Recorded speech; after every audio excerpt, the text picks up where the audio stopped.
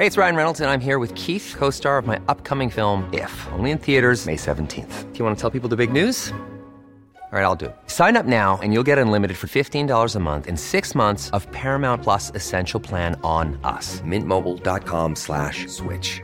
Upfront payment of $45 equivalent to $15 per month. Unlimited over 40 gigabytes per month. Face lower speeds. Videos at 480p. Active Mint customers by 531.24 get 6 months of Paramount Plus Essential Plan. Auto renews after 6 months. Offer ends May 31st, 2024. Separate Paramount Plus registration required. Terms and conditions apply if rated PG. Many of us have those stubborn pounds that seem impossible to lose, no matter how good we eat or how hard we work out. My solution is PlushCare. PlushCare is a leading telehealth provider with doctors who are there for you day and night to partner with you in your weight loss journey. They can prescribe FDA-approved weight loss medications like Wegovy and Zepbound for those who qualify. Plus, they accept most insurance plans. To get started, visit plushcare.com/weightloss. That's plushcare.com/weightloss.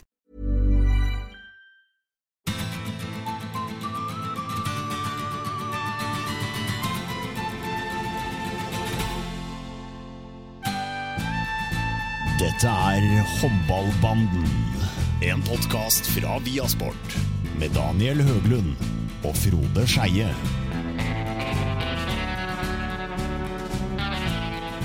Ja, da skriver vi faktisk den aller siste dagen i oktober. God Halloween, Frode. Takk det samme, Daniel. God Halloween. Nå skal vi skremme hverandre, eller folket der ute kanskje.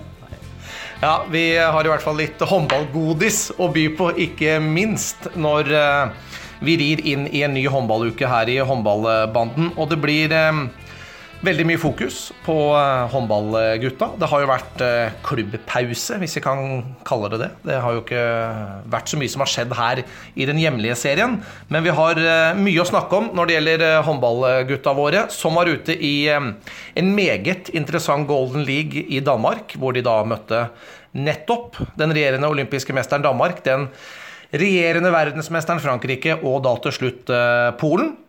Og i tillegg så tenkte jeg vi kunne snakke litt om Bundesliga og ikke minst om Champions League som i gang igjen denne uka. Allerede i morgen, når vi spiller inn dette her på tirsdag 31., så skal jo Vipers i aksjon, og så skal både Larvik og Elverum i aksjon på lørdag.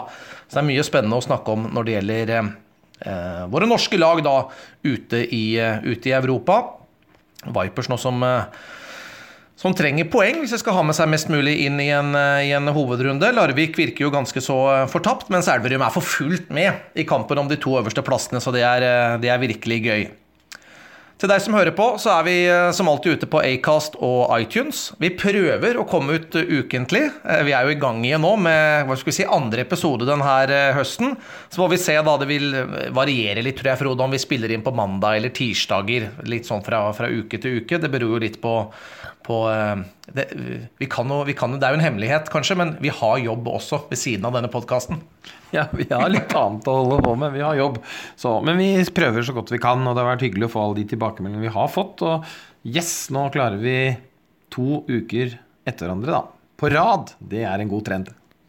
Men la oss bare kaste oss over Golden League, som jeg ikke fikk fulgt med alt på, fordi noen helger familiehelger, og det var pappa og greier på besøk fra Larvik, vet du, overnattet for første gang i min nye leilighet, og svigerfamilien og middager, og Gud hjelpe meg, og da røyk hele kampen mot Frankrike for min del. Det var nedtur, men jeg fikk sett kampen mot Danmark først og fremst på torsdag.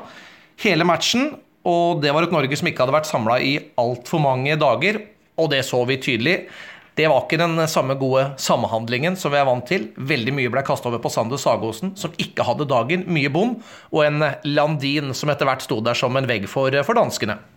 Ja, men jeg synes du oppsummerer det bra. Det var helt tydelig at alle spillerne mer eller mindre nå kommer fra tøffe klubbkamper. Søndag møtes, og så det inn i da tøffe landskamper. Veldig mye tekniske feil. Det var det i for seg i mange kamper. Nesten helt til søndagen begynte det å roe seg litt. Da hadde man kommet litt mer inn i i samspillhet og modus å være i landskamper igjen. For det for alle 4 nasjonene i Golden League denne gangen, synes jeg. Så det ble mange tekniske feil. En Sagosen som det også nevnes, som du nevnte, som også sto en del i omtalen etter kampen i referatene, får alt for mye ansvar. Man dytter ballen ut til eller bort til han og ser på at han skal gjøre det. Det for få på mange måter som melder seg på. Og ikke noe spesielt god håndballkamp egentlig, for jeg synes Danmark var tamme også, men de har jo Landin da, som gjør en fremragende turnering alle kampene igjennom som han spilte. Nå sto vel Gren kamp nummer 2, og Landin sto jo da mot Frankrike. Men et norsk lag som nå opplever flere spillere ute i større ligaer i Tyskland, men også i Danmark, at de har et litt annet hverdagslig program som gjør at det å samle sånn en uke hist og pist med landslaget, det krever litt mer. Det tøffere, det vanskeligere, den omstillingen. Og så jo håndball en idrett hvor man avhengig av samhandling, i kanskje enda større grad enn mange andre idretter, sånn sett. Og det klart, når man borte fra hverandre i lengre tid da, så tar det tid å rett og slett komme tilbake til det. Tallknuserne i VG har jo funnet fram statistikken som viser at det bare 3. gang på de 235 siste landskampene at Norge ikke klarer å komme over 20 mål. Så det sier jo litt. Men Landin viser jo her at han en verdensklassekeeper, altså blant de aller største i verden. Og det klart, hvis han står sånn i EM, du har en målvakt av det kaliberet, altså det alene hjelper at du kommer ganske langt i turneringen vi skal ha nå i januar, og jeg synes jo totalt sett, hvis vi skal ta Danmark her nå, ser ut til å være litt tilbake igjen til det Danmark vi liker å kjenne. Jeg tror jo selvfølgelig endringen, nå Gudmund Gudmundsson også en dyktig trener som tok det til OL-gull, men det var jo mye rundt Wilbek, litt kontroverser i kulisser og så videre. Og gjorde et veldig svagt og skuffende VM. Ja, og egentlig mesterskap før det også, så de taper jo overraskende mot Ungarn, men der blir det litt sånn keeper som du inne på. Ungarn taper med 10 mot Norge da i kvartfinalen, etter at Mikler har stengt fullstendig, og Lekai hadde julaften mot Danmark, og Landin ikke tok en ball, helt overraskende, i den 8-delsfinalen som de røyk ut i VM. Så, men et trenerskifte, utvilsomt viktig, sånn sett for Danmark. Nikolaj Jakobsen, strålende trener, ført Løven til 2 strake gull, Aalborg til gull året før. Har bevist at han holder, har jo merittene som spiller og erfaringen som spiller i tillegg. Assistenttrener Bjerring Bro før der, så han har begynt å få bra fartstid og veldig, veldig gode resultater. Litt av humøret tilbake, synes jeg. Danmark sin bredde stor, men vi ser jo Danmark også, særlig den første kampen, en Mikkel Hansen som sitter 40 minutter på benken nå i Paris Saint-Germain, etter at Sagosen har kommet inn, og en Karabatic har carte blanche, selv om han kanskje ikke fortjener det, akkurat i øyeblikket. Også en Møllegård Jensen i forsvaret som spiller veldig lite i PSG også, så det klart Danmark har hatt sine utfordringer de også nå, at spillere som sentrale ikke så sentrale i det daglige der de men de også med fremgang, så Danmark ser selvfølgelig bra ut, men de har tøft tablå der nede. Norge jo på øvre tablå i EM i januar. Det synes jeg ser langt enklere ut. Vi møter Frankrike selvfølgelig gruppespillet, som blir jo en tøff match, og så møter du da Kroatia der oppe. Det vel kanskje de 3 vasseste inn i en semifinale. Det jo 2 beste som går videre. Det jo gruppespill først, og så det jo mellomrunde eller hovedrunde, og så det jo da inn i semifinale. Ja, vi kommer tilbake til det litt senere selvfølgelig, men Danmark skal inn mot Spania, Tsjekkia og Ungarn da, i innledende gruppe i Varazdin. Men vi kan jo komme litt tilbake til EM, Frode, men jeg ser jo danskene her når de oppsummerer da med godeste Bent Nygaard, som en håndballlegende på dansk TV, så de ganske fornøyd med det defensive. Magnus Landin, altså bror Landin, får veldig mye skryt her. Møllegård, René Toft, Zakariasen der som hovedpersonen i forsvaret. Ellers så fokuserer de en del på at kontraen litt tilbake i det danske laget, har vært borte nå. Den danske gode kontringsfasen de siste 3-4 årene, men at det fikk vi se litt igjen nå i Golden League. Mensa, sterk i angrepsspillet, får masse skryt i danske medier, også i det hele tatt at litt som du var inne på, humøret, den danske sjelen rett og slett tilbake. Ja, helt klart. Og Norge kaster jo bort en stor ledelse mot Polen i kamp nummer 2. Litt mer på gang i den matchen, synes jeg. Nå redder jo keeperen en god del også, og så skjerper Norge seg, og så drar man fra, og så vinner man den kampen i kamp nummer 2. Det var kamp nummer 3, Polen. Kamp nummer 3. Kamp nummer 2 var jo da mot Frankrike. Det var mot Frankrike. Vi kan jo ta den først, for det var jo da det aller morsomste.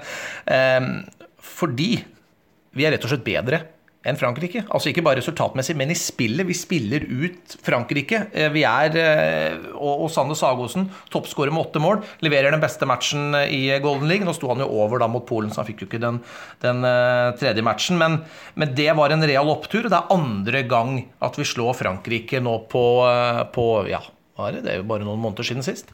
Og det jo litt av effekten av denne Golden League, da, at du får lov til å møte Danmark, Frankrike, Kroatia. Altså du ufarliggjør jo det som man kanskje for 6-7 år siden frykta å spille mot de, aldri slå Frankrike, aldri slå de store. Nå møter man de hele tiden, og i tillegg nå så man jo også blitt så gode at man spiller i mange bra klubber. Sagosen som spiller til daglig med Nikola Karabatic, så du på en måte har ufarliggjort en legende, da du frykter dem, du gjør ikke det på samme måten. Du ser at han jo bare normal spiller han også, bare at han har litt bedre ferdigheter enn folk flest, sånn i utgangspunktet. Så en veldig bra kamp av Norge hvor vi løper over de på mange måter. Det vel sånn sett den beste kampen Norge gjør. Ja. Meg selv inkludert roper jo ut Norge favoritter i EM. Ja, jeg så du ble veldig ivrig på Twitter der, Frode. Jeg var veldig ivrig, men det synes jeg med rette. Men altså når du ser på det tablået i EM, nå skal vi komme tilbake til det, og måten de spilte på den kampen, og måten de da tar Frankrike på. Jeg også ikke dum, jeg skjønner at Frankrike kommer med sin arroganse, at de prøver mye nytt, og de ruller mye rundt, og så videre, og så videre. Men det noe med at vi nå har skaffet oss et lite overtak og en respekt for Frankrike, og da, som jeg sa, i det tablået hvor jeg synes veien til Norge ser veldig, veldig grei ut, og når du får en sånn match som det, så virker jo det lovende, det må jeg si. Vi også har etter hvert fått en stor bredde, men selvfølgelig avhengig av nøkkelspillere. Husk det, mot Danmark så taper vi. Det en dårlig håndballkamp, mye tekniske feil, men da stenger jo Landin. Og hvis han normal i den kampen, så slår jo Norge også Danmark. Faktisk. Så hvis du begynner å se litt bak akkurat tallene og resultatet, så det såpass ubalanse i det, at jeg tror Norge hadde tatt dem også.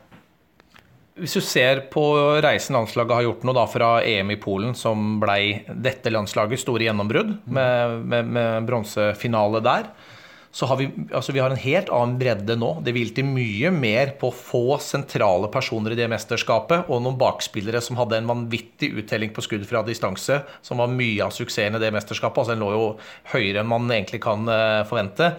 Til det landslaget vi har i dag, hvor Christian Berge har fått opp enda flere spillere i hver eneste posisjon, synes jeg. Det jo resepten, eller melodien til damelandslaget, dette å få i gang et rekruttlandslag, la mange spillere få prøve seg. Og det klart, når vi sier mange, så det jo sånn i Norge at det ikke 250 som banker på døra, men det mer enn 20. Og det betyr at du kan matche kanskje 40-50 spillere, og få treninger tilrettelagt på Olympiatoppen idrettshøgskolen, ekstra treninger, masse ressurspersoner som inne på fys, på mentalt, på mentorsida. Det jo ekstremt mye penger Norge har satset rundt herrelandslaget, sånn at de også får bedre premisser. Altså vi snakker 12 millioner Norge, vi snakker 5 millioner Danmark, det 7 millioner i forskjell som det brukes på herrelandslaget. Det klart at det får det resultater av, nettopp på bredden, at du får matchet flere, at du kan ha storsamling, en fellessamling med alle landslagene, som gjør at når de da kommer opp på A-landslaget, så de trygge, de kjente med roller, de har vært ute og spilt tøffe kamper, og du går mye lettere inn for det. Man sier jo det. Du må nesten spille 75 landskamper før du på en måte har erfaringa til å kunne prestere på et landslag, har jo blitt sagt tidligere av en del legendariske trenere. Men når du får den rekruttbiten inn, så har du kanskje med deg en 30-40-50 landskamper på yngre, på rekrutt og så videre inn i bagasjen når du kommer på A-landslaget. Sånn at da trenger du ikke den samme modninga, da du mer klar til å bli matchet fornuftig. Og det jo et arbeid som Hedin var med å starte, og har vært jobbet over tid. Og Glenn Solberg var med på der, ja. Og flere har vært inne, og det klart, det kanskje aller viktigste den jobben, men også det nå at vi har hatt lite skader bank i bordet de siste årene, og vi har hatt en kontinuitet. Vi har hatt de samme spillere i mange, mange år. Og det alltid en suksessfaktor i lagidrett, det å ha kontinuitet. Men så får vi opp nye da, og en som, om ikke fikk sitt gjennombrudd, så I hvert fall virkelig fikk vise seg fram, Magnus Abelvik Rød, nettopp mot Frankrike. Hamret inn 4 der, like før pause på like mange skudd, og vi gikk til pause med 16-10-ledelse, altså nesten sånne der eventyrlige scener I den matchen. Ja, og det jo når du driver rekrutteringsarbeid, så det jo ikke alltid det å få opp mange heller og en bredde. Det jo av og til viktig bare å få fram disse enerne, disse unike, som Sagosen var I 95-kullet, som Torbjørn Bergerud har vært I samme årskullet, og da Abelvik Rød I dette 97-kullet, som et unikt, han et spesielt talent. Det ikke noe tvil om det. Nå har han også etter hvert fått fysikken til den høyden, og det klart at han endelig, bare vent til han får sluppet seg løs og tar den overgangen til Flensburg enda mer, spiller I forsvar. Ja, han spiller mye forsvar, spiller lite bakover. Det mye lite fremover, ja. Lite angrep, men spiller forsvar. Klarer seg veldig fint der. Ja. Bare vent til han får et år til I Flensburg, og så kommer det til å bli helt strålende. Det en supergutt, han har riktige holdninger, herlig type, men vi har mange venstrente. Han en av de.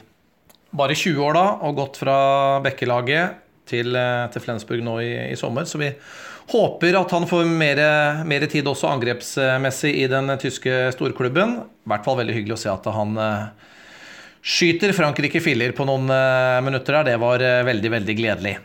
Og så sparer vi jo Sander Sagosen blant annet når vi møter da Polen I siste kamp, og vi har en veldig solid ledelse der. Vi ledet vel 9-1 I første omgang. Vi gikk til pause med 17-12, men så etter hvilen så rota vi det veldig til. Polen slo tilbake og utlignet til 23-23 10 minutter før slutt. Og så viser vi karakter da, altså vi I en solid ledelse. Polen kommer tilbake, og så gir vi en sluttspurt der, og så vinner vi 32-27. Ja, det jo godt oppsummert. En periode så begynner vi å brenne en del litt på maler bak der I polske buret. Polen som har kjempetrøbbel nå med å bygge opp nytt. En liga som vokser, bra trøkk, men det alltid vanskelig når du har lag som Kielce og Plocksk da, som de 2 Champions League-lagene som nesten bare har utlendinger, eller veldig, veldig mange utlendinger. Så har de noen unge spillere sånn som disse 2 Gebala-gutta da, som spiller på dette nye Polen. Men de overrasker litt, faktisk. Jeg synes det. De spiller bedre enn jeg trodde. Prytsibecki spilte sammen med Nikolaj Jakobsen I Kiel. Kjenner godt, ny polsk landslagstrener. Får litt mer svung over han også. Så det klart... Polen vil nok bli bedre, men de et stykke unna verdenstoppen nå. Så det handler vel først og fremst Norge som får en veldig solid ledelse, og detter litt ned, bytter en god del rundt, og så ser man jo da kvaliteten I det norske laget når de bare bestemmer seg på slutten og drar ifra igjen. Så sånn sett solid kamp av Norge. Så kan man, hvis man vil være veldig negativ, så kan man jo si at en kamp man kanskje skulle sagd tidligere, at det litt kan være bekymringsfullt at man slipper seg neppe og lar de komme inn I matchen, hvis man absolutt skal være negativ. Men på den positive siden, kontrollere kampen fra start, surre litt, bytte litt, og så videre, slipper seg ned. Polen også bra prestasjoner, bra måldagsprestasjoner, forsvarsprestasjoner, men så det Norge med sluttspurter som du var inne på.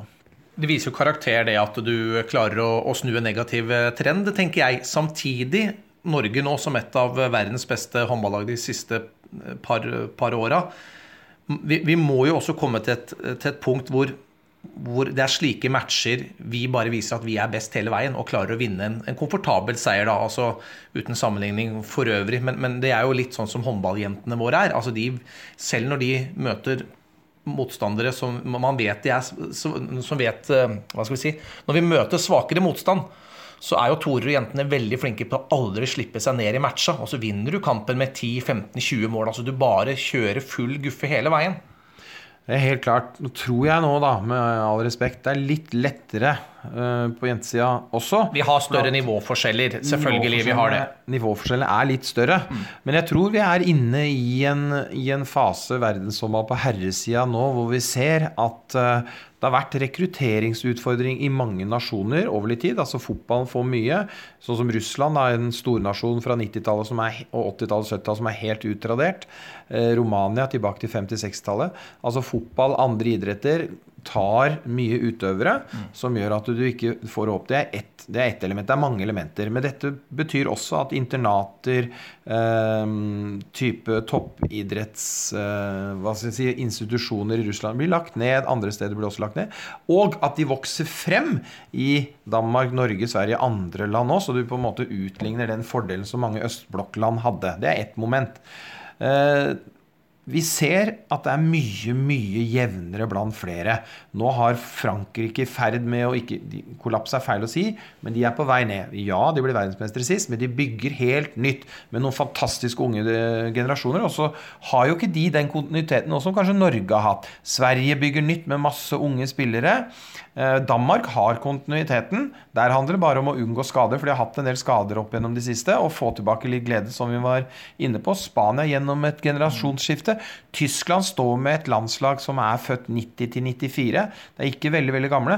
Kroatia har jo vært gjennom den prosessen, bygge lag for mesterskapet nå. Det det de har gjort de siste 2 årene. Får vi se hvordan det slår ut. Men står også egentlig med veldig mange unge spillere som født 90-92, hvor de tok UVM-gull og et EM-sølv for juniorer.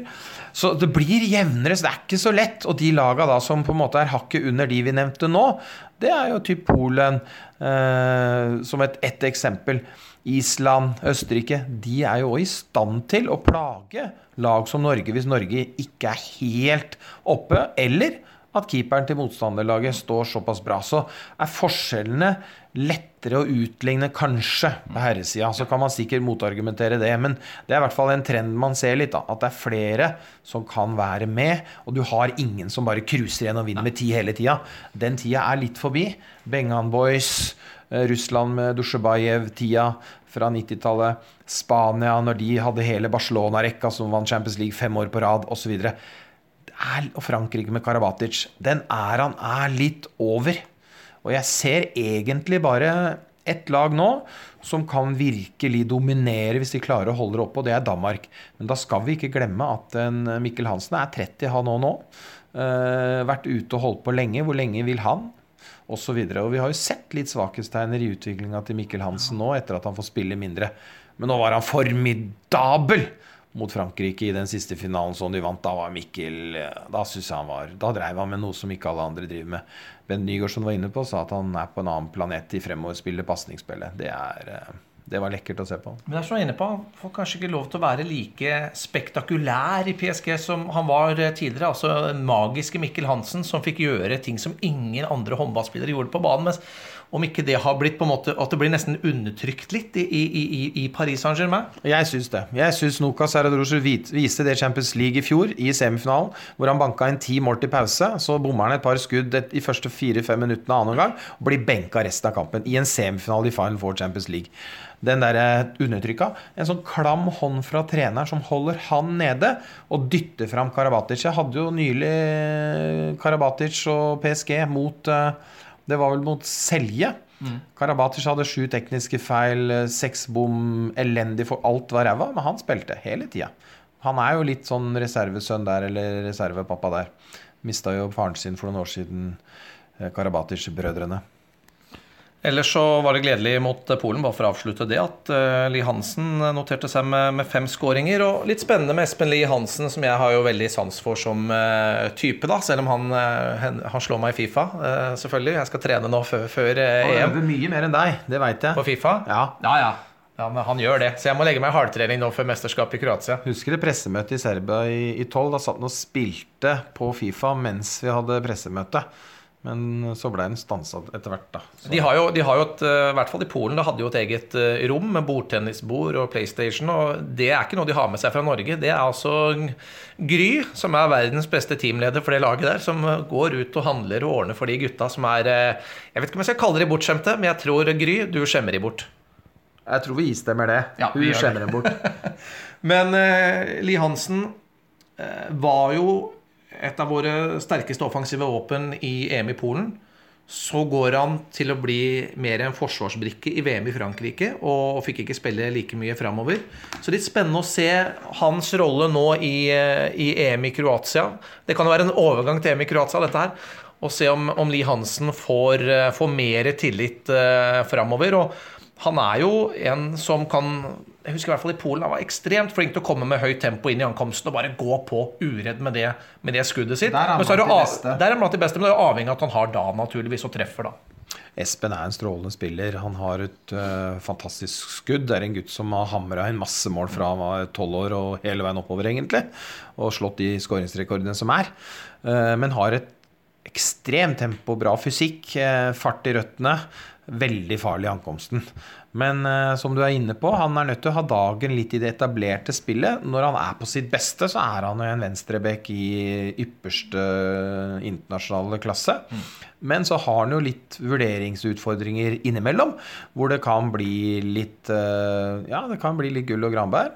Så jeg synes vel egentlig bruken av Espen Lie sånn sett i VM var bedre enn i Polen på mange måter. Men hvis du kan få kombinasjon av det, altså styrkene til Espen, forsvarsspillet, ankomstspillet, se man treffer litt forover, for han har jo noe som ikke så veldig mange av de andre høyrehendte spillerne våre har, med den frosken og det trøkket som han har. Men han må man se han litt grann.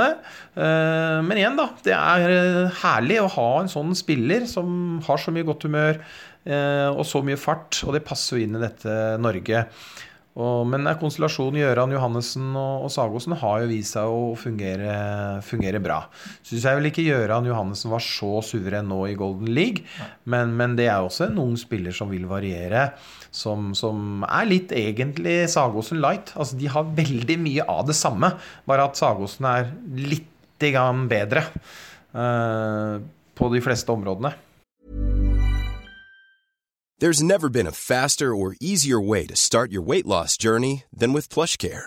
PlushCare accepts most insurance plans and gives you online access to board-certified physicians who can prescribe FDA-approved weight loss medications like Wegovy and Zepbound for those who qualify. Take charge of your health and speak with a board-certified physician about a weight loss plan that's right for you. Get started today at plushcare.com/weight loss. That's plushcare.com/weight loss. plushcare.com/weight loss.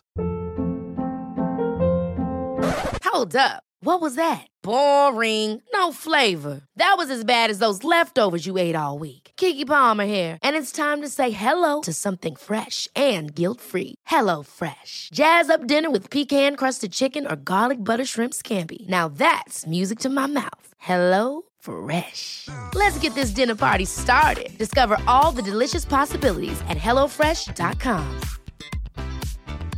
A lot can happen in 3 years, like a chatbot may be your new best friend. But what won't change? Needing health insurance. United Healthcare Tri-Term Medical Plans, underwritten by Golden Rule Insurance Company, offer flexible, budget-friendly coverage that lasts nearly 3 years in some states. Learn more at uh1.com.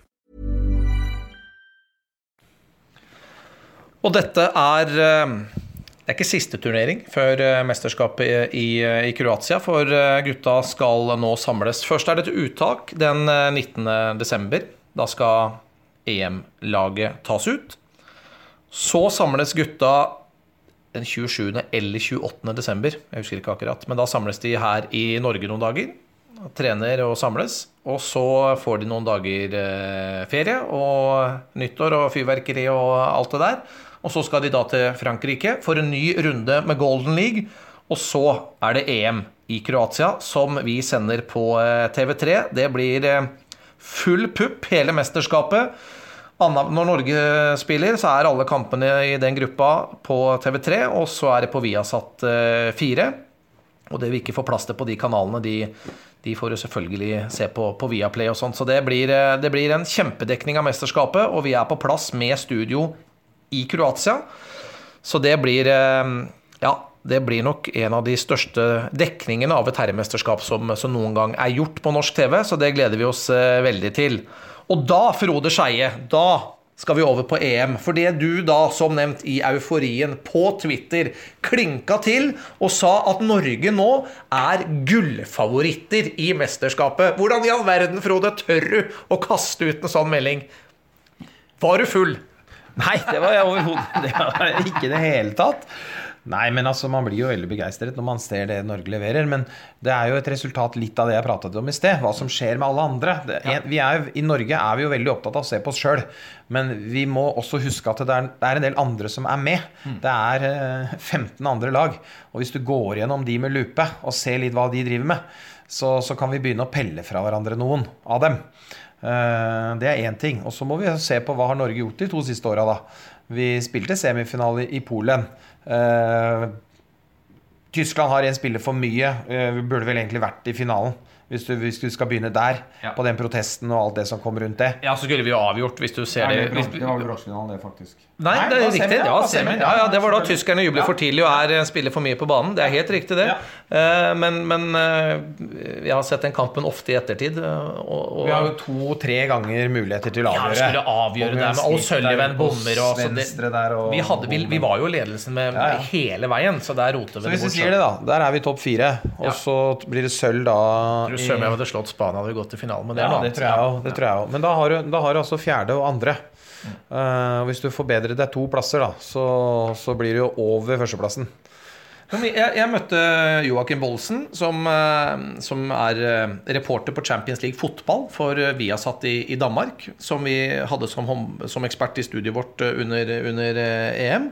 Så jeg ikke se bort ifra at han kanskje dukker opp i EM i januar også. Hint, hint. Fantastisk fin fyr, men han jo frittalende, Joachim Boldsen, og han sa, målet nå, sa han, det kommer jeg til å si. Det gull. For han det naturlig at så lenge ikke du på en måte har skiftet ut mye av laget, eller det har skjedd noe, så skal alltid målet være høyere enn det du klarte sist. Og sist, sa han, så ble det 2. plass i Frankrike, VM.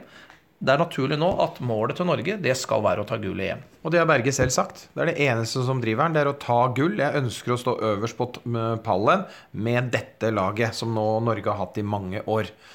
Kontinuiteten og så videre. Det har han sagt, derfor gikk han ikke til Flensburg. Hvis det var reelt, det tror jeg det var. Så han sagt, det har han vel sagt at det var reelt, det. Så det å ta gull, og da må man tåle å være favoritt. Og hvis vi da også ser på den gruppa, så spiller vi mot Frankrike, som vi nå beviselig på talefot med. Selvfølgelig kan man tape den kampen med 5, man kan også vinne med 5. Hviterussland vi klart bedre enn. Det ikke noe å lure på. De sliter veldig, har ikke bredde, har ikke toppspillere heller, som de trenger. Og Østerrike, ja greit, vi røyk for dem på Sotra, eller hvor det var, for noen år siden i en VM-kvalik, som gjorde at ikke vi kom til VM i Qatar i 5.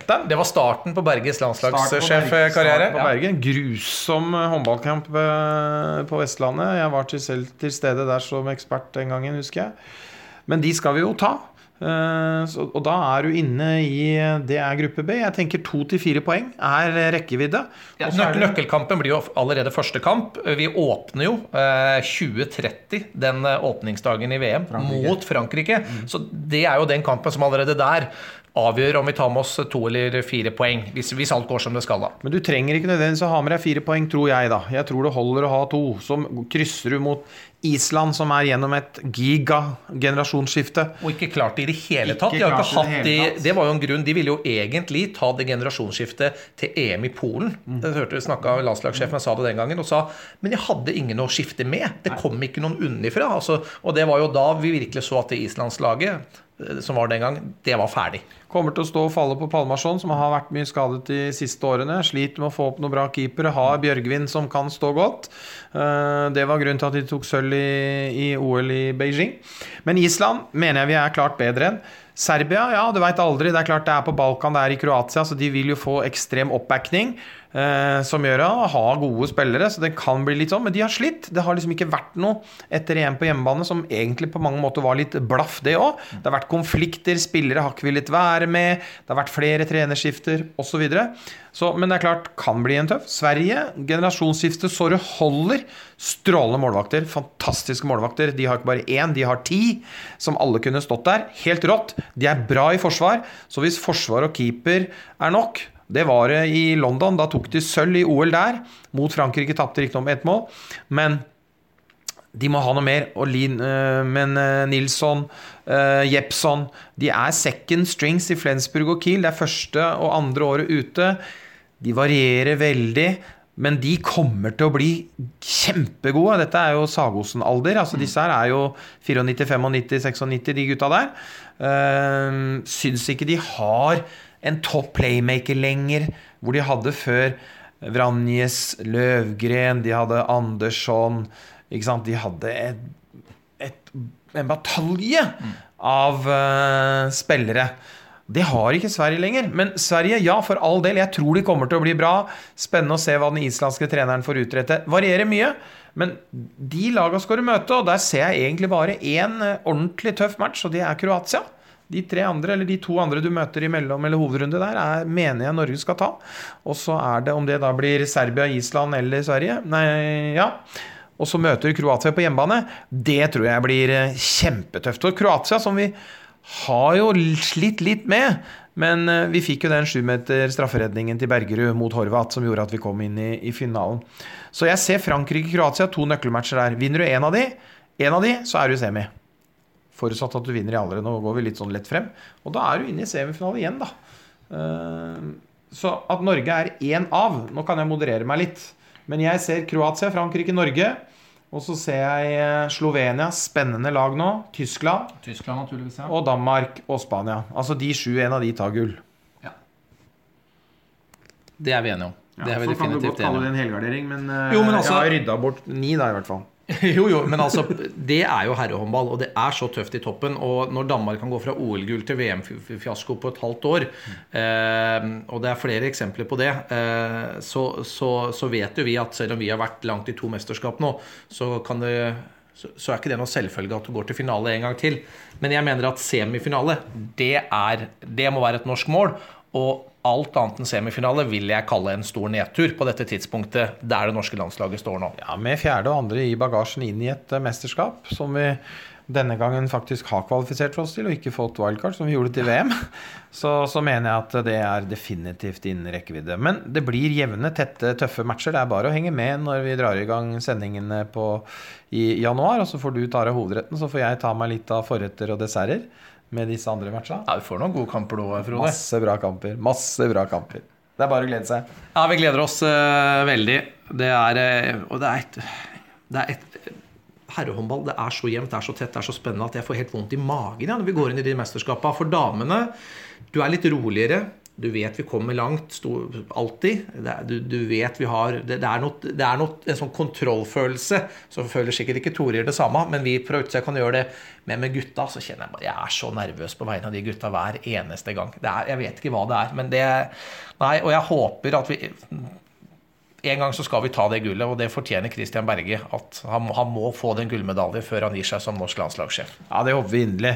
Jeg sitter også med den følelsen du har, men jeg synes allikevel at det litt sånn Norge, hvis vi ikke tar alle lagene nå, da bare tar Norge, så synes jeg det litt mer de siste årene, hvis vi går 3 år tilbake igjen. Jeg føler meg litt, jeg synes man har mer å spille på, mer solid bakover, man har et kontringsspill. Vi har ikke pratet om Christian O'Sullivan. Han jo absolutt blant de fremste til å drive den kula fremover. Jo helt genial. Det går så fort. Og etter hvert så valgene bare bedre og bedre, for han har et blikk som ikke så mange har. Jeg synes at han får for lite oppmerksomhet. Men jeg elsker Sullivan. Han fantastisk og fintesterk, altså bevegelig, og så kvikk i kroppen i alt han gjør. Og han får jo trent på det i Magdeburg da. Han står jo i forsvar.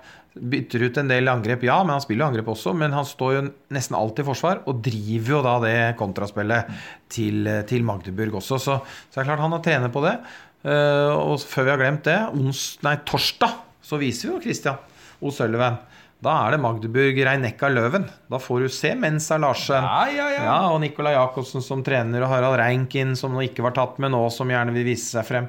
Og kaptein Søllevan da, Magdeburg. Den kampen går vel 7:30, hvis jeg ikke tar helt feil. En av Viasport-kanalene. På en av våre plattformer. Så skal vi se, jeg mener det 7:30. Det vel det som har blitt litt sånn fast tid nå for oss. Det 7:00. 7 varierer litt i Tyskland. Det 7:00 på torsdag.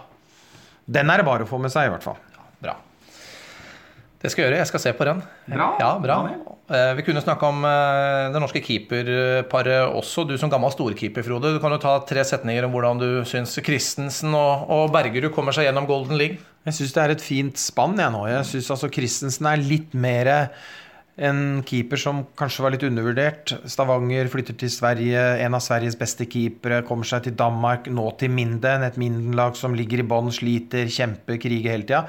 Rutinert, blitt 30 år, hvis jeg ikke tar helt feil. Litt mer... Det feil å bruke hopp og sprett, men han har jo litt sånn fotballteknikk, kaster seg litt spektakulære ting. Absolutt. Og det en fordel å ha 2 veldig ulike keepere, for at da, hvis den ene ikke lykkes, eller du må bryte et mønster, så kan han komme inn som litt uortodoks, men har jo kommet opp på et veldig bra nivå, har jo den egenskapen at han kan stenge litt i grann, og får jo da den matchinga nå i Tyskland. Så Espen bra, og jeg føler at han og Torbjørn utfyller hverandre bra, og det virker også som de fungerer veldig bra som et par, og det viktig, det glemmer mange. Altså det å være 2 keepere, det greit å ha en ener, men å være 2 keepere som kan jobbe sammen under matcher, inn i kamper, etter kamper, backe hverandre, utfylle hverandre, være gira, ønske å spille begge 2 hele tiden selvfølgelig. Torbjørn tar et steg, kommer seg til Flensburg nå neste sesong, ung, slo gjennom tidlig, sto jo i første divisjon allerede som 17-åring for St. Halvard, vært igjennom et par tøffe skader, bra fysikk, bra høyde, uredd, tøff mentalt, ekstremt god på nærskudd, flink til å angripe skuddarmen og jage, trenger å løfte seg noe på langskudd, synes jeg fortsatt, teknisk, men blir jo egentlig bare bedre per landskamp. Betyr ikke at han står godt hver gang, og det blir bare flere og flere redninger. Det ikke det jeg mener. Nei, for det var ikke bare fantastisk. Han var variabel nå, men han på en måte bygger en erfaringsbank da. Og det gull verdt, og der har vi nå endelig fått en målvakt som på en måte kan gjøre det spektakulære når det trengs. Så de 2 sammen synes jeg en bra duo. For et lag vi har! EM kan ikke komme fort nok i januar i Kroatia da for gutta våre. Men vi skal ha mye Champions League-håndball før den tid, og vi jo nå halvveis i herrenes Champions League. Men la oss ta det litt i rekkefølge da, for de som hører kjapt på denne podcasten, så kan det jo hende at dere rekker å få med dere denne praten før Vipers har spilt mot Bietigheim borte. Veldig skuffende kamp på hjemmebane. Masse tekniske feil og dårlige avslutninger, og langt unna det vi håper at Vipers skal levere i Champions League, og det ble tapt da i Aquarama. Nå det borte i Tyskland, og litt sånn, hvis jeg skal begynne å regne på det, Frode, vi må jo regne med at det blir, hvis jeg sier at det Bietigheim og Vipers og Met som går videre, de har fått noen poeng her nå på bortebane i Tyskland, det gull verdt med tanke på hvor mange poeng Vipers da får med seg inn i hovedrunden, eller så kan man fort ende med å ikke ha med seg noe som helst poeng over nyåret. Nei, jeg tror det mulig. Imponerte meg ikke. De har mye bra spillere i Bietigheim, med all respekt. Jeg synes de har det. Med Kodvarts, Glotsch der, med Müller, som Susanne Müller, høyrebekken, som har vært notorisk målege, toppskårer i VM i 11, og så videre. Budursjås ikke av hver, men jeg tenker Bietigheim, heldigvis da, så taper de kun med 5, og det mulig for Vipers å vinne den borte. Det var jo rett og slett en fryktelig svak håndballkamp, egentlig av begge lag, om det var nerver, vil for mye, tenning man bommer på, men det var jo så mye tekniske feil, så jeg føler Vipers i den kampen spiller litt, altså de spiller egentlig ut seg selv, og Bietigheim var flinkere til å utnytte de feila enn det jeg synes Vipers var, for Bietigheim også gjorde fryktelig mye feil. Altså, den boka mi, det var så mye streker. Nå finner altså Frode fram den røde boka her med statistikken. Det var så mye streker i den boka. De kastet bort og holdt på. Det T. Det teknisk feil. Det vil du ikke ha. Du vil heller ha mål. Og det var, jeg vet ikke om det var oppe i 20 og 15 på de andre. Så det klart det var muligheter for Vipers å slå dem. Men en fryktelig førsteomgang på mange måter. Så det, det var jo bra i 7-8 minutter, men de ligger under med 8 til pause, så kommer du tilbake og får en ålreit sluttspurt, så det blir bare 5. Jeg tror Vipers kan vinne borte mot Beatingham. Det et Beatingham-lag som som veldig mange tyske lag, mye bedre hjemme enn borte. Ligger veldig ofte sånn. Det en sånn reisestress de har. Det en tøff tur ned der, ned mot Stuttgart-området, Beatingham, som ikke har tapt i tyske Bundesligaen på 45 matcher, hvis jeg ikke tar helt feil. De har ikke avgitt poeng på 35, så de suverene i tysk håndball nå. Men ja, det Wester, det Müller, det Kodovac, det Naid Sinavicius. Da må man ta litt fart, Daniel, for det tøft, det navnet til Litauen. Du tysker da, Naid Sinavicius. Men jeg tror Vipers, hvis de kan få satt forsvaret sitt og få løpt kontra og den farta som Kenneth ønsker, så det absolutt mulig. Og jeg tror jentene med Lunde i spissen fryktelig sugne på å vise at de bedre enn det de leverte sist. Og så kan man godt tenke litt målforskjell her, selvfølgelig, men vinne borte, det har vært gull. Fordi Beatingham tappte jo mot Budorsnost med 8 i første kampen. Og så har Vipers jo slått Budorsnost med 10. Så der jo en ekstrem målforskjell her som kommer inn i bildet hvis Metz går feilfrie, og de andre slår hverandre sånn som de skal. Ja, så plutselig så det jo faktisk, kanskje det Beatingham som ikke går videre, som faktisk ryker. Ja, det helt riktig. Ja. Så, og da nullstilles jo poeng, da blir det litt annen telling i det, og så får du med Budorsnost, ikke sant? Så får du poeng. Ja. Så her det ingenting avgjort, men seier, det synes jeg nesten må til for å reparere den der blemmen på hjemmebane, hvis vi kan kalle det. Det som du sier, at selv om du har tapt mot Beatingham på hjemmebane, så Vipers sin situasjon, at tap mot Beatingham, så ender du fort med 0 poeng inn. Seier mot Beatingham, så ender du med 4. Ja. Altså nå regner vi med at de taper hjemme mot Metz da. Kan du hende de slår det hjemme, altså, så plutselig har du enda flere poeng mer. Men får du Beatingham da, som du har tapt for, så slår du da Budorsnost borte. Det tror jeg mulig, for det ikke veldig bra det. Så hvis du får dommere som på en måte har på seg veldig klare briller, i stedet for briller med rullgardin, sånn at man ikke ser alle nedslagningene. For det blir jo nede i Podgorica. Det vet vi jo. Det vet vi jo. Og så har du Metz hjemme. Ja, Metz absolutt mulig å slå, men de virker jo selvfølgelig vasse, men nå skal vi ikke drømme for mye. Vipers Beatingham, den kan du i hvert fall se i morgen. Vi viser den 18:30. Da vi på onsdag, må vi jo si da. Onsdag, ja, det riktig. På Viasat 4. Og så går vi til helga. Da det dagens dobbel. Vi kjører 2 kamper på rad. Lørdag den 4. Vi åpner med Vardar Larvik. Det kan vi vel kort si at vi har ikke noen større forhåpninger til det. Vardar, et av Champions Leagues aller beste lag, en Final Four contender, så definitivt. På hjemmebane, det en bombesikker hjemmeseier, det tør jeg påstå. Jeg intervjuet jo Emilie Christensen etter kampen mot Vardar, hvor riktig nok Larvik gjør 20 minutter kjempebra i første gang, og et kvarter veldig bra i andre gang, og spiller jevnt med de. Så det jo litt sånn Balkan-mentalitet, hvor mye tar de ut egentlig. De taper jo allikevel med 12. Ja. Men Emilie Christensen jo optimistisk. De kan slå Vardar borte. Og jeg elsker jo spillere som har trua, og kan stå for det, og mene det. Men at det veldig realistisk, det jeg litt usikker på, for det Vardar-laget, hvis de gidder i den hallen, de spiller vel i Jane Sadanske, hvis jeg ikke tar helt feil, så tenker jeg at ja, de spiller i Jane Sadanske. Der det trøkk, det kan jeg love. Da det ikke lett, og så får du rumenske dommer i tillegg. Ja, ok. Ja, ikke ta opp lån på huset da, når du setter penger på oddsen, hvis du setter på Larvik. Ja, da må du i så fall ta det på Vardar, men nei, det blir en tøff kamp. Ja, det vi. Men det et år for Larvik hvor de skal lære på mange måter. Det 12 nye spillere inn, det rutine borte, det en gjennomsnittsalder på 20 år. Så det på en måte EOF Cup, Cupvinner Cup, neste ledd ut av Champions League, og så se frem, som Men, ja, jeg tror det. Men mer interessant og langt mer spennende i utgangspunktet i hvert fall. Eller det det uansett, fordi at gruppa har blitt sånn som den har blitt. Det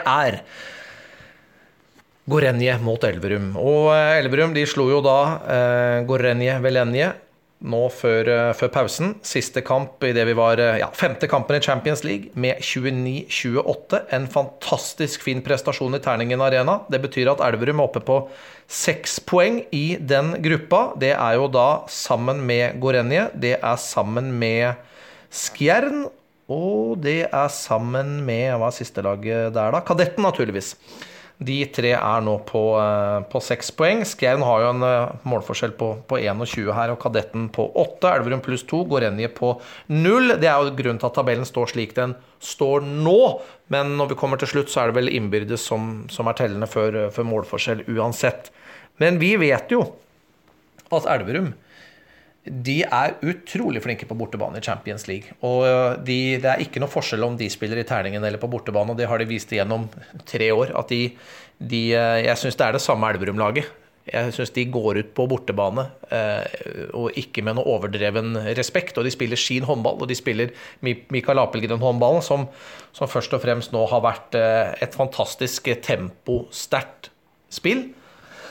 Veldig spennende å se hva de kan få til, og det klart det tøffere å møte Gorenje på bortebane enn i terningen, men jeg synes at det Gorenje favoritter, men Elverum har absolutt mulighet til å få til noe igjen. Ja, det tror jeg absolutt. Det jo jevnt i denne gruppa her. Det har vært knappe seire til de fleste. Gorenje, strålende på hjemmebane, Daniel. Må ikke glemme det. Nei. Jeg har også kjempetroa på at Elverum kan ta det. Det blir litt en sånn match hvor jeg tror kontrastene kan komme til uttrykk. Et Gorenje-Velenje-lag som knalltøff i forsvar, drar ned tempo noe mer.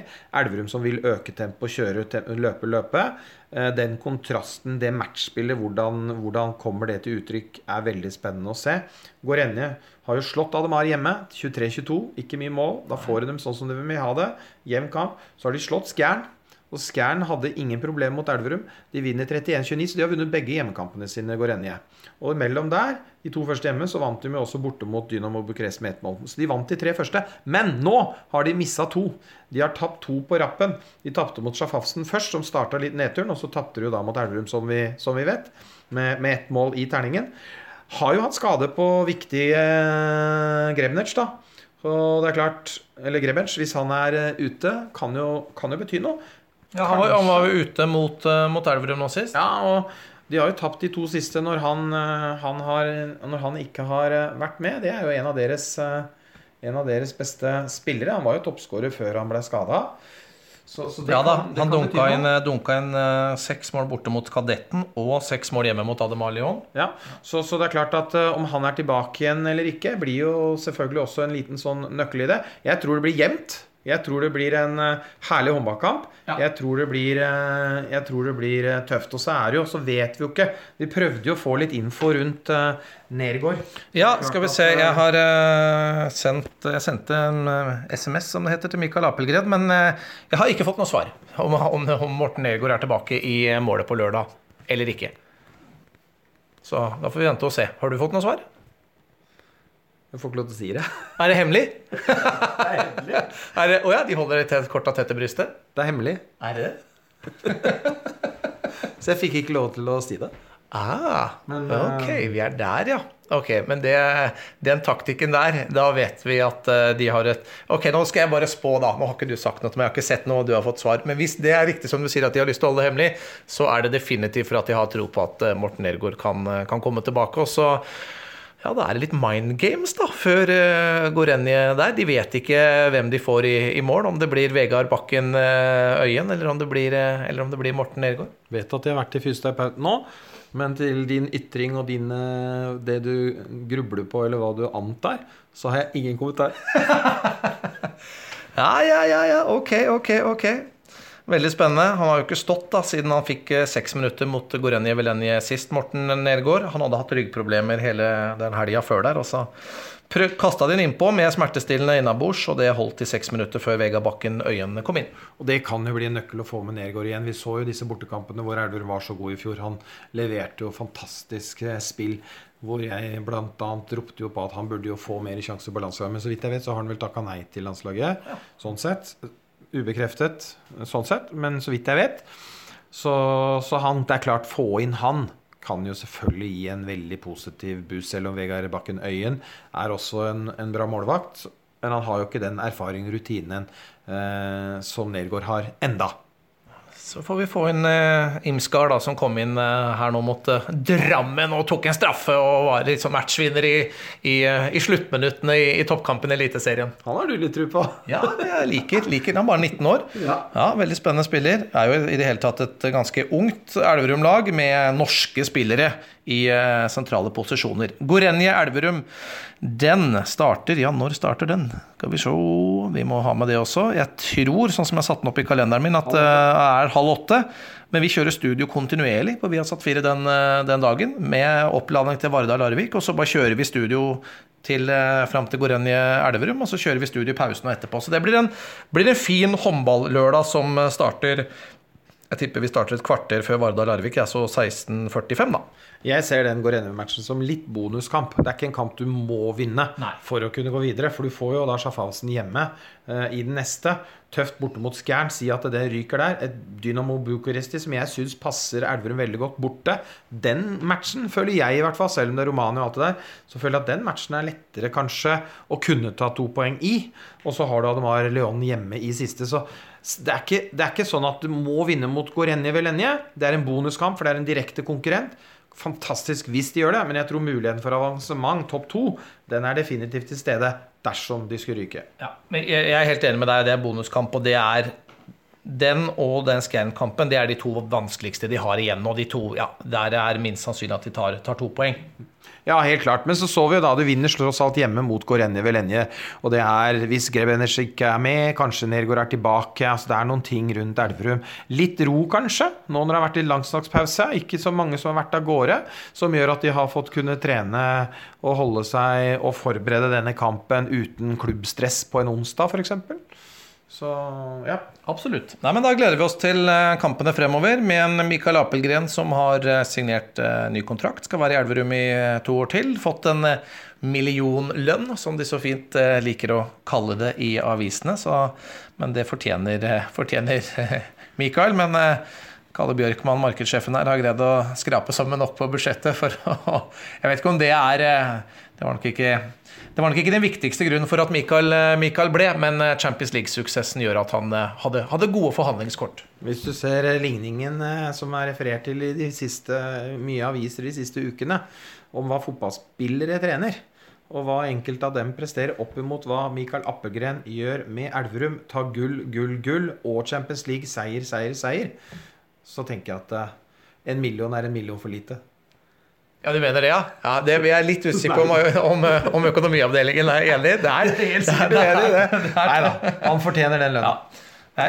For øvrig så ser jeg jo stadig da at liksom svenske journalister og praten i Sverige går jo på at Mikael Apelgren jo en fremtidig svensk landslagssjefskandidat med det han presterer med Elverum her, og det jo absolutt ikke umulig. Ja, men det tror jeg også. Hvis du ser på de svenske trenertalentene, så det mange i Sverige. Men av de som nå har vært med lenger da, ute, Ola Lindgren har vært der, kommer ikke tilbake igjen. Staffan Olsson kanskje tar over PSG. Mathias Andersson akkurat fått fyken i Göppingen. Robert Andersson akkurat fått fyken i Erlangen. De har på en måte prøvd seg litt. Hedin vært i Norge, vært litt sånn, så av den gamle Bengham Boys-generasjonen, de som har prøvd seg der, så det ikke så mange igjen. Nei. Så det kommer de nye, og der jo Apelgren en av de gode rødvinene som finnes. Så han det, men det finnes jo noe Fransen, og nå kan ikke alle navnene, men det en del dyktige andre trenere i Sverige. De har satset på Signell på damesiden, egen svensk også. Så nå har fått litt kritikk for at de valgte å ta en islandsk trener i stedet for å kjøre svensk, men nå har de jo hatt svensk trener i lang tid, så prøve noe nytt kan være greit, men Apelgren definitivt en kandidat hvis han nå heldig med sitt neste klubbvalg. Og jeg vil jo, hvis jeg ikke skal spekulere alt for mye, så tenker jeg at CVHoff tilbake til moderklubben om et par år, Elverum, eller at han tar en tur. Hvor da? Til Danmark, kanskje. Ja, vi får se. Nei, men bra, Frode. Da har vi fått spekulert litt også her. Nei, men du, vi sa før vi trykte på record-knappen at i dag skulle vi ikke holde på så lenge. Men vi har holdt på lenge i dag, og vi. Men det er veldig hyggelig, og ikke minst, du er jo en fantastisk kunnskapsrik mann, Frode Scheie. Herregud, hva du har innabords. Det er jeg veldig imponert over hver eneste gang, så det er ingen sak å sitte og prate håndball her med deg, så det synes jeg er veldig ordentlig. Og da gjør vi det neste uke også, da. Synes det skal være avtale, ja, men nå har vi vært flinke. 2 uker på rad, vi kjører 3. Heng med, så skal du få høre mer fra disse gærne gutta i håndballbanen. Takk for i dag.